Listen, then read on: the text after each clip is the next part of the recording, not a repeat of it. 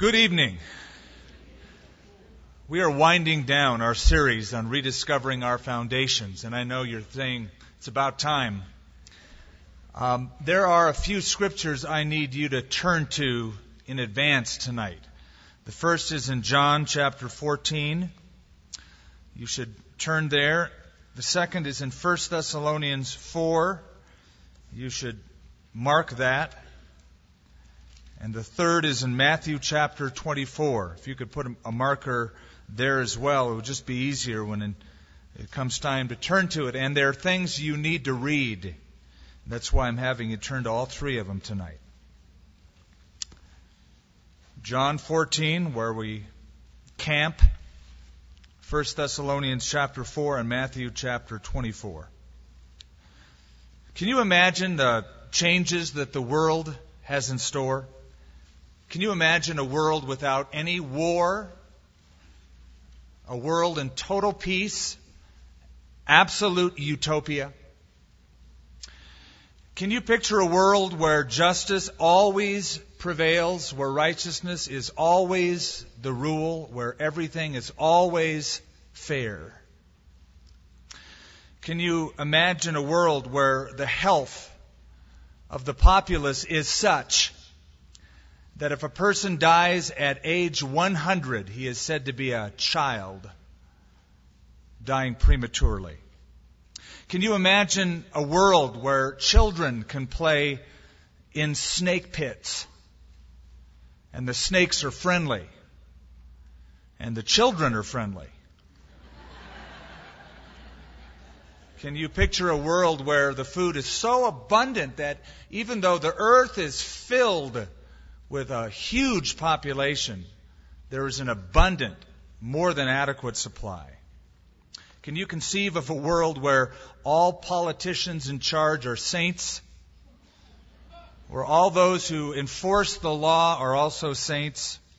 Can you imagine a world ruled by one person with a perfect mind, a perfect will, and perfect wisdom? Well, you don't have to imagine it, because that is exactly the world that is described in the Scripture when Jesus Christ comes back to rule and to reign. Talk about change. It's so foreign that now we have to imagine it, but one day we won't imagine it. There were two converts that came from the jungles of the South Pacific to the United States for the first time. They went to a missionary conference.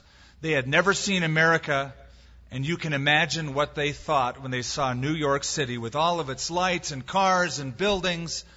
Their jaws dropped every time they turned their head and looked at anything.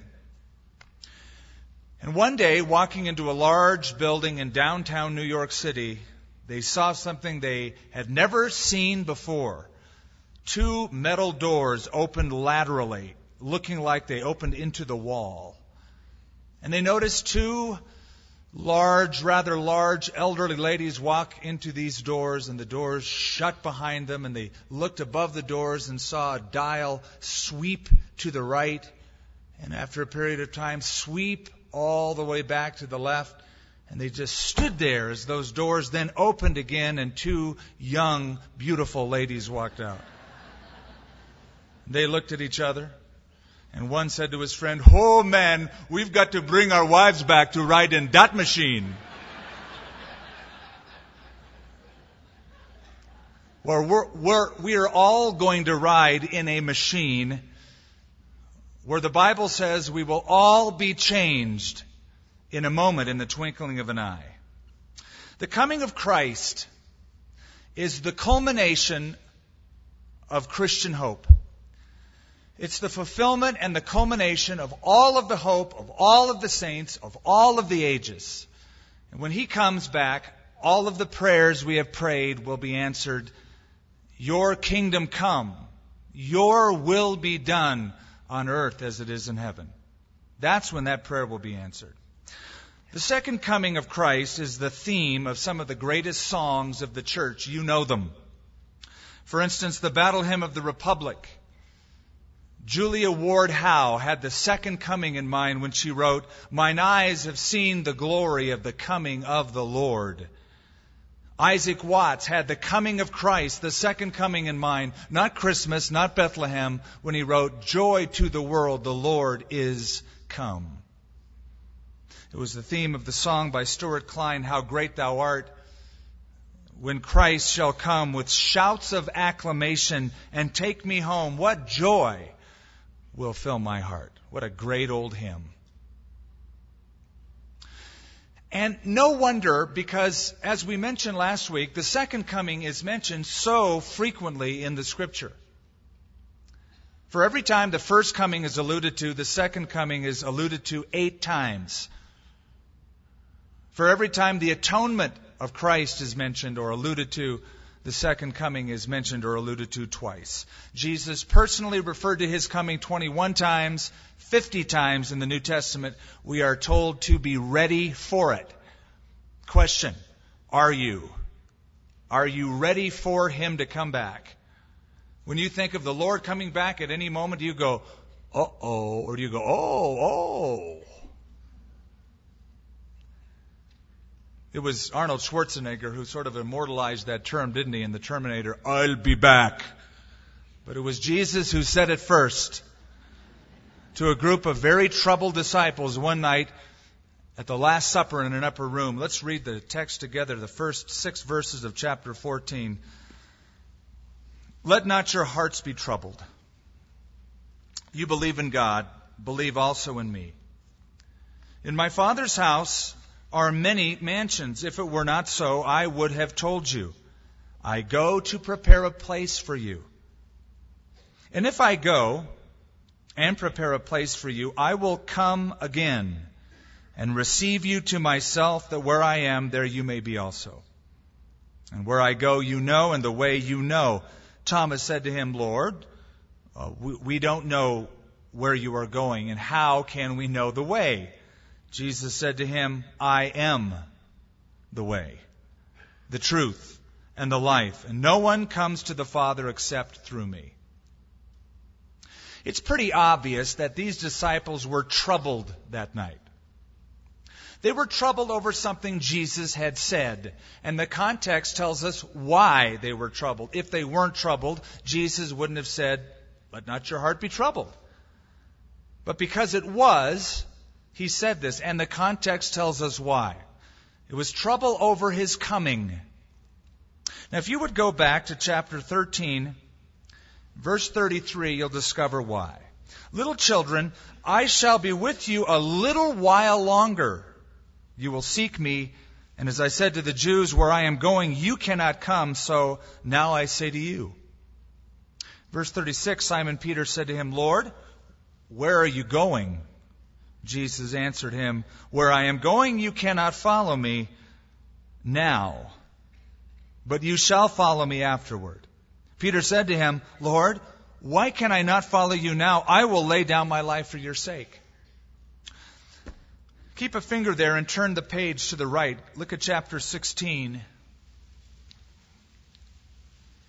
verse 5. "But now I go away to him who sent me.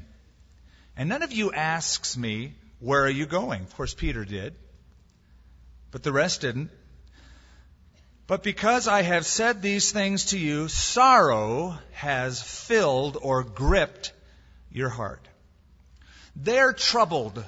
They are worried. They are upset. Why? Over the second coming of Christ. You say, well, why would they be upset about that? For obvious reasons. You can't come twice unless you leave once. Right? You keep talking about coming back. That means you're leaving. And Jesus said, sorrow has filled your heart. Now, why were they sorrowful over this? There's 2 reasons I want to give you, and I want to apply it to us tonight. Number 1 is spiritual ignorance. Spiritual ignorance. During Jesus' life on earth, the disciples were absolutely unaware that there would be 2 comings of a Messiah. They expected the Messiah was going to come and set up shop, right? Going to take over, going to rule from Jerusalem. That's what they expected. The whole idea of one coming, then leaving, and then coming back was foreign to their minds. It wasn't until Jesus died, rose, and ascended into heaven, and the Spirit of God moved in these authors, that they got it. You'll remember how after Jesus rose from the dead and was with the disciples,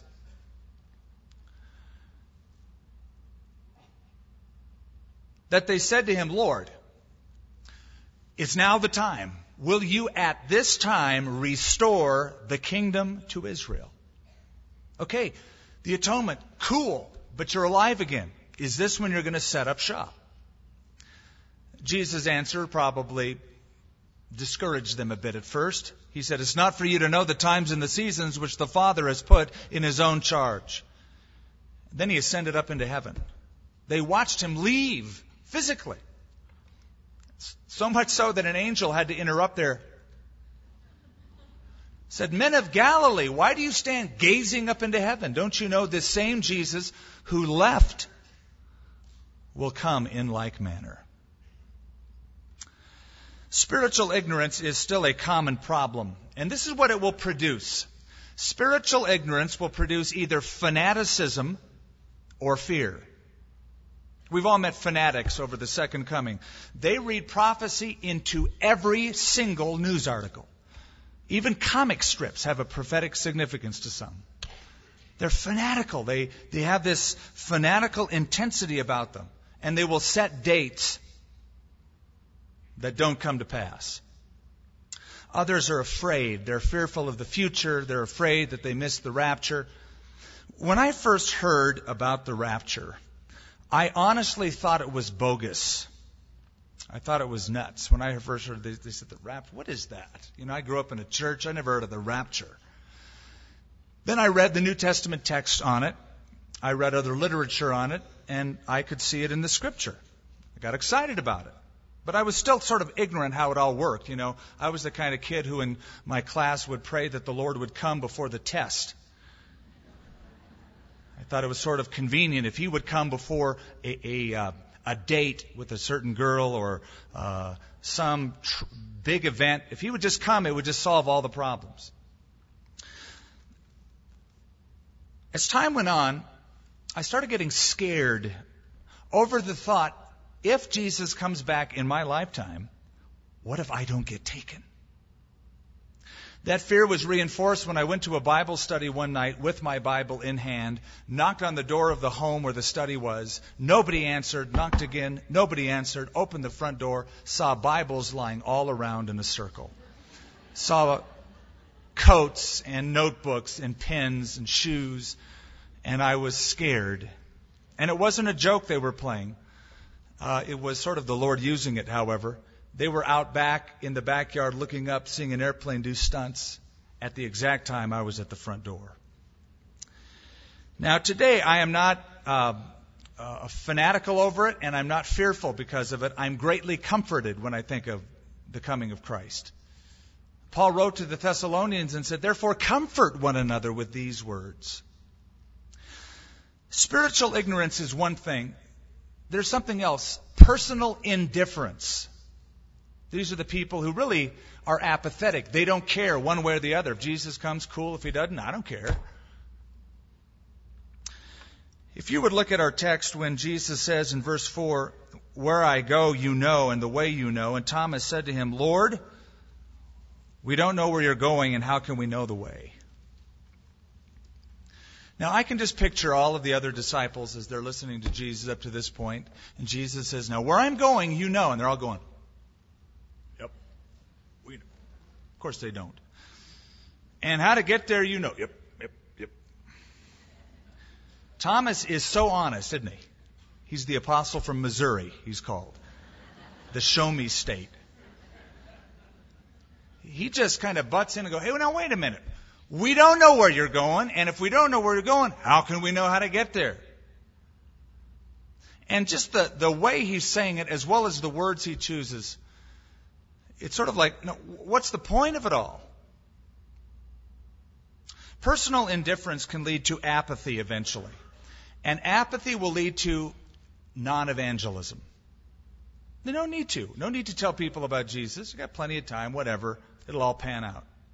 Dwight L. Moody wrote these words, Paul's epistles speak about the return of the Lord 50 times, and yet the church has very little to say about it. Now, I can see a reason for this. The devil doesn't want us to see the truth, for nothing would wake up the church so much.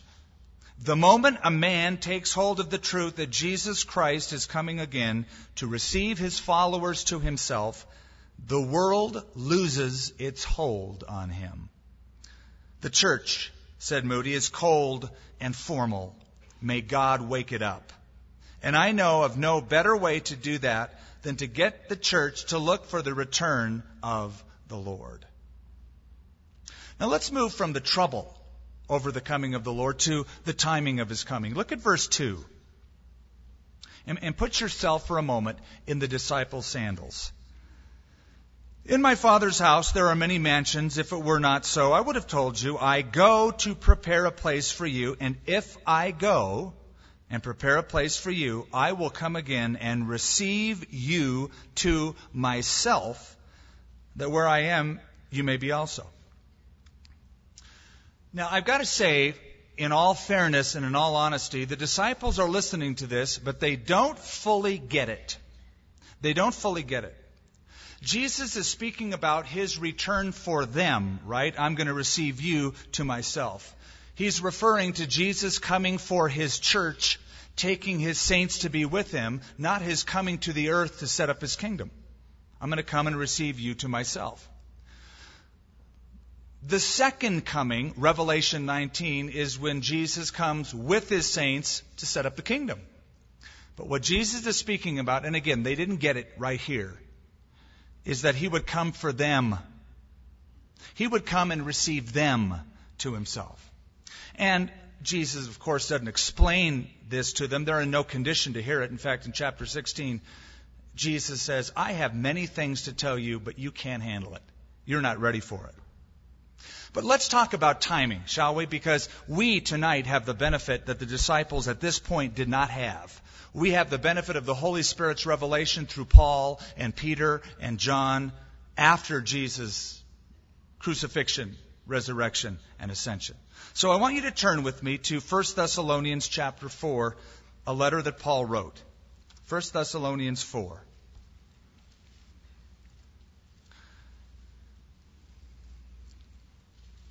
Verse 13, but I do not want you to be ignorant, brethren. I've discovered something that whenever Paul says that, it's because we are. He spoke about spiritual gifts, and he used the same wording. I don't want you to be ignorant about spiritual gifts. About the coming of Christ, I don't want you to be ignorant. And what are the two areas where the church seems to be most ignorant? Spiritual gifts and his coming. I don't want you to be ignorant concerning those who have fallen asleep, lest you sorrow as others who have no hope. For if we believe that Jesus died and rose again, even so God will bring with him those who sleep in Jesus.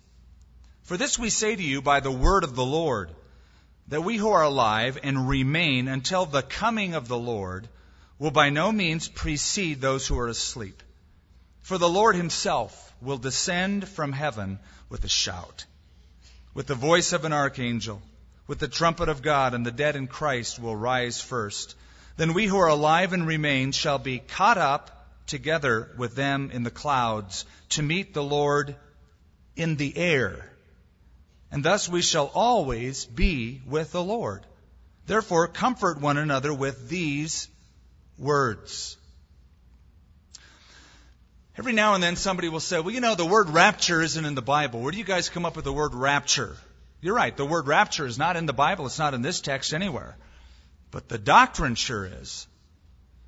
So where do we get the word rapture? Where does that come from? Well, you notice in verse 17, it says caught up together.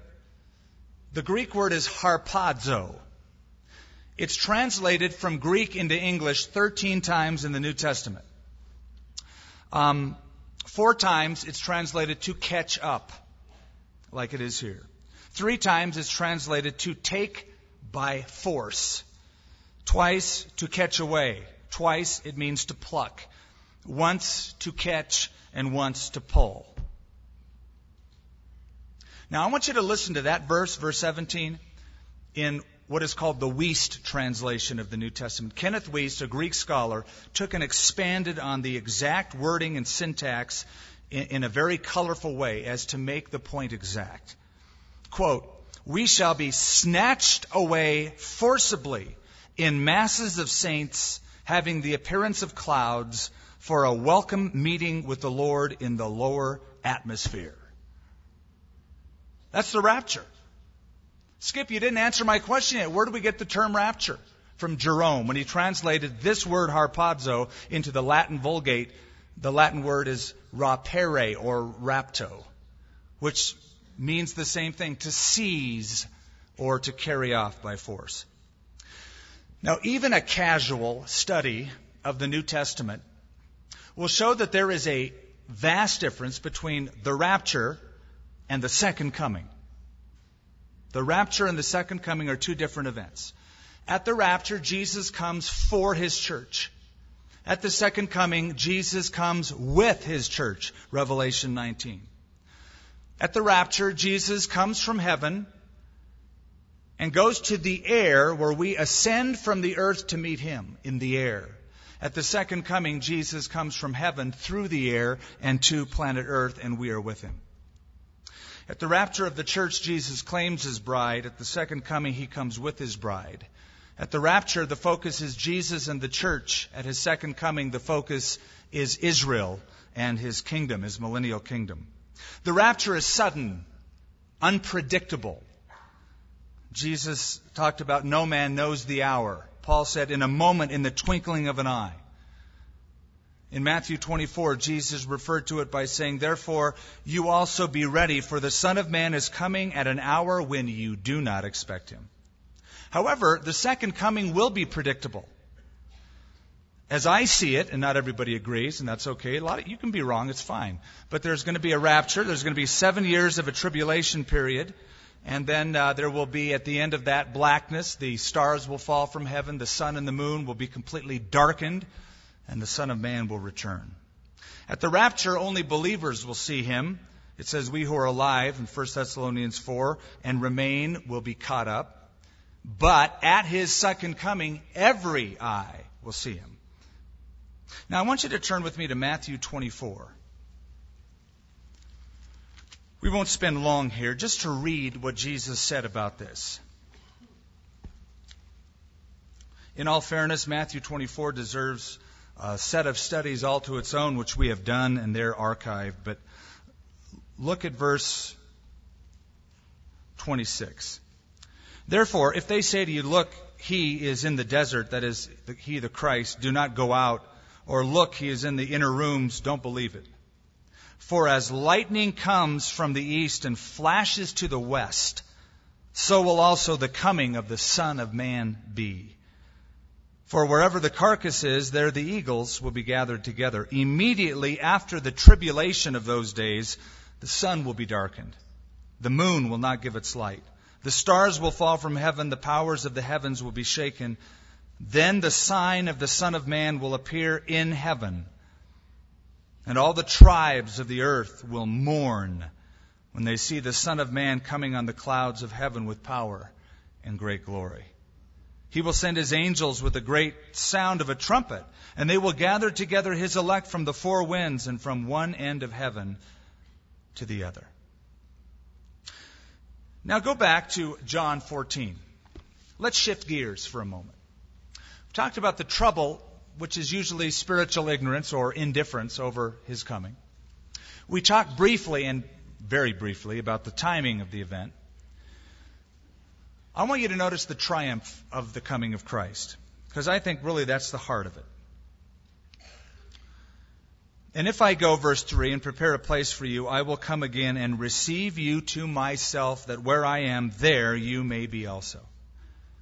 Listen, Jesus' coming is not just an event meant to dazzle the saints, or at his second coming to dazzle the unbelieving world.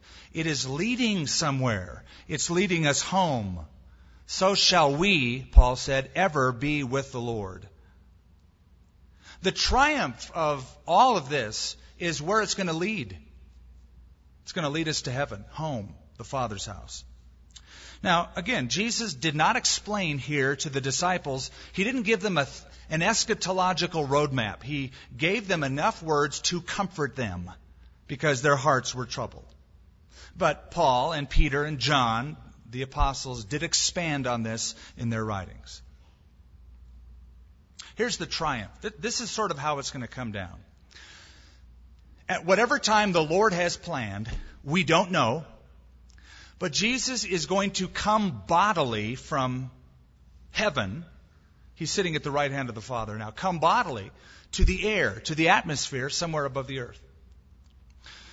Second, he's going to bring with him all of the souls of those Christians who have died up to that point.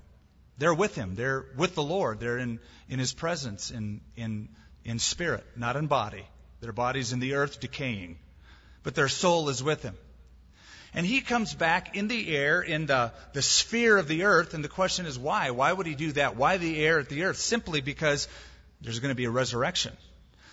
Their dead bodies, in whatever state they're in, freshly dead, mostly dead, really, really dead, disintegrated, will be resurrected. They will be changed. And then those who are alive will also be changed. Why? Simply because we're going to the Father's house, and these bodies can't handle it. And so there needs to be a resurrection. 1 Corinthians 15, Paul writes, "Flesh and blood cannot inherit the kingdom of God, nor does corruption inherit incorruption. No, this mortal must put on immortality, and this corruptible must put on incorruption."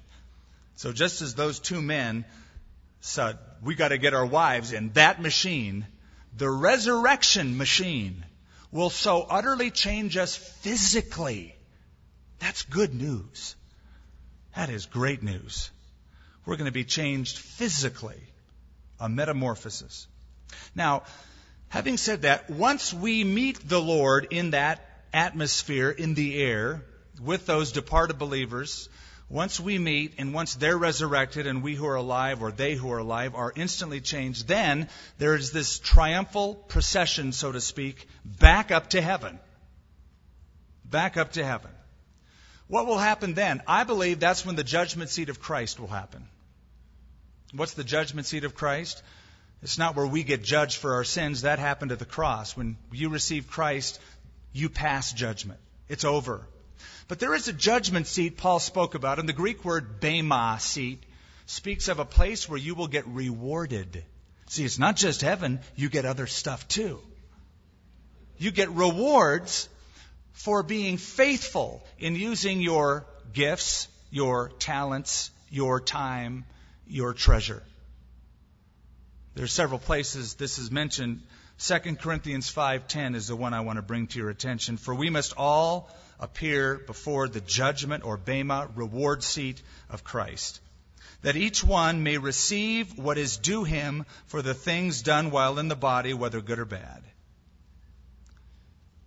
During that time will be on earth a tribulation period that ends with the coming of Christ with us, with the church who have been with him, coming down to the earth, where he sets up his kingdom, his millennial kingdom, and then finally the eternal state. So this is where it's all leading. And as one person said, who can mind the journey when the road leads home? My Father's house. What will heaven be like? Well, we're going to do a whole separate study on that. But I'll tell you this, it's a place of variety. In my Father's house, there are many mansions, rooms, apartments, you might say in a modern translation. Lots of places to hang out. I hear people talk about heaven as, it's going to be really boring because we're going to sit on clouds in dumb white robes and play harps. Not this boy. Maybe an electric guitar, but not a harp. No, there's many rooms. I'm going to be snooping around, man. I'm going to go looking around. I've got eternity.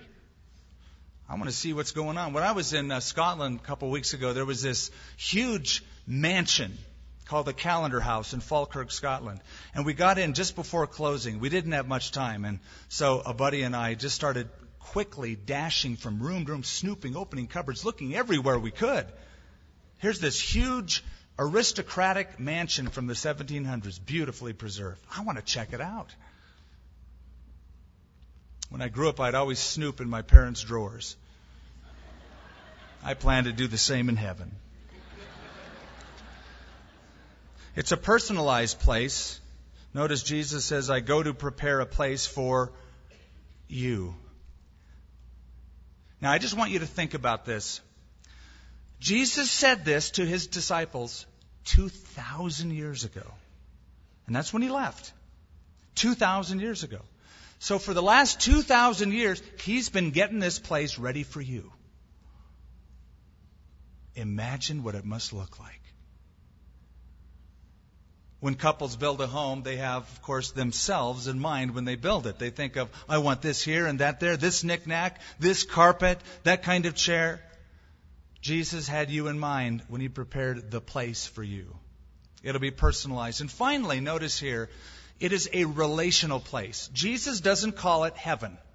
It's called that in other portions of the Bible, but he didn't call it that. He refers to it as my Father's house. And one of the things I contend that will make heaven so great isn't what's there, but who's there. Like your home. What makes it precious isn't the cool things you've collected as much as the people who are in it. That's what makes it home. Your Father will be there. Your Savior will be there. And all of those relatives and friends who walked with Christ and are now dead, there will be a reunion with them. It's going to be a great house, a place of great relationship and great joy. No wonder then Charles Spurgeon told his young men that he trained for the ministry, when you talk about heaven, let your face light up with heavenly glory. When you speak about hell, your everyday face will do.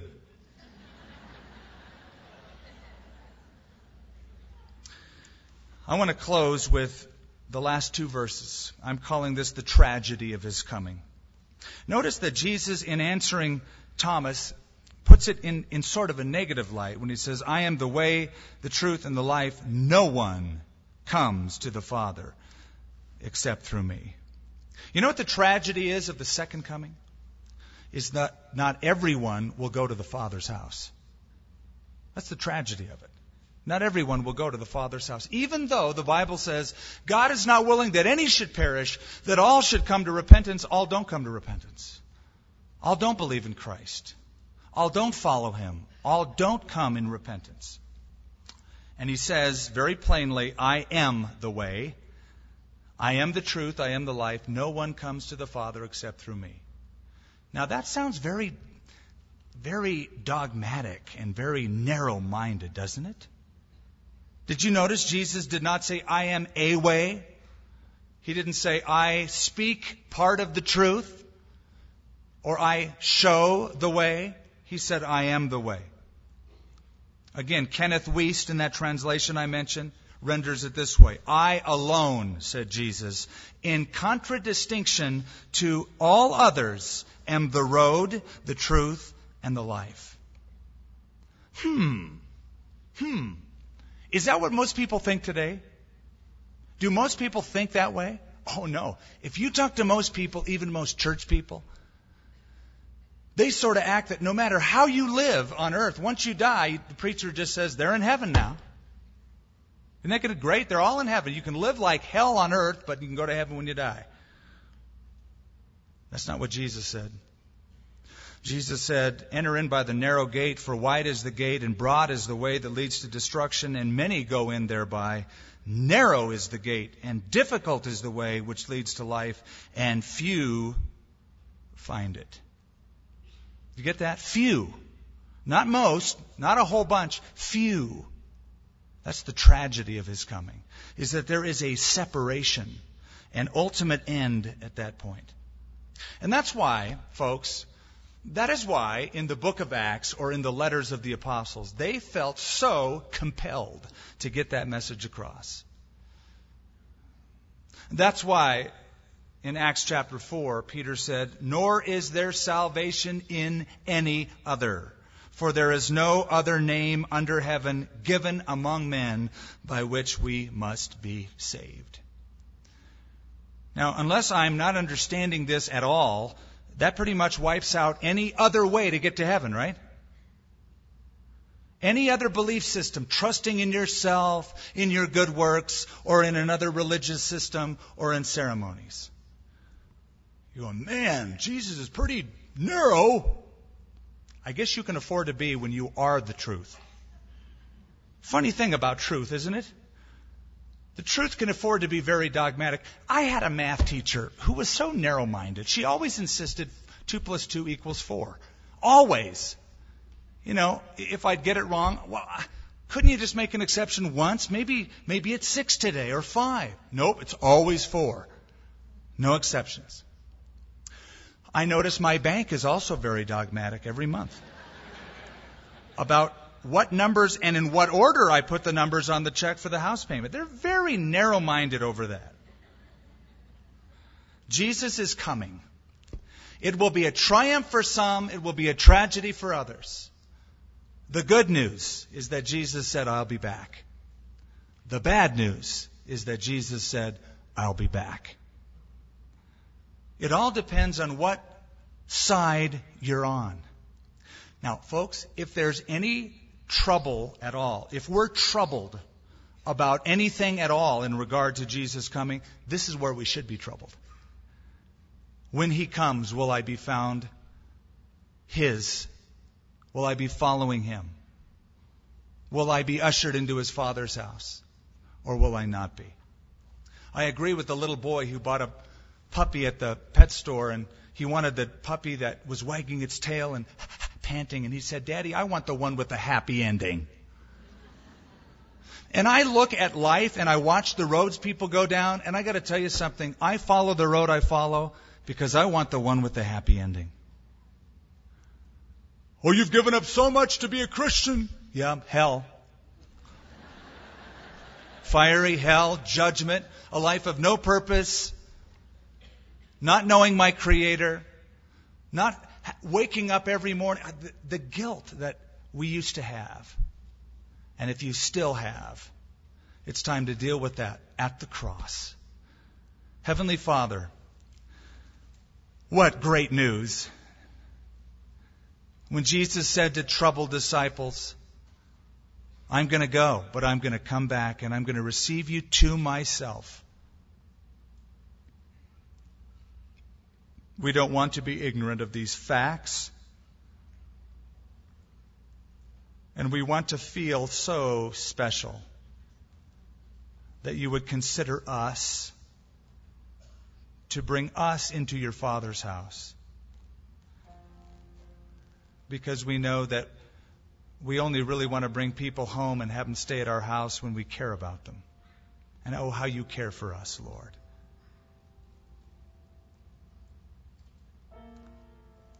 Lord, we know that having Christ is the difference between heaven and hell. And even before the next 2 studies, Lord, where we look in depth at both of those things, we consider the coming of Christ. What a triumph that will be. What a tragedy that will be for some. We've read the book of Revelation, Lord. We know the suffering and pain that will be on the earth. And that many at that time will refuse to turn, even though opportunities will still be given.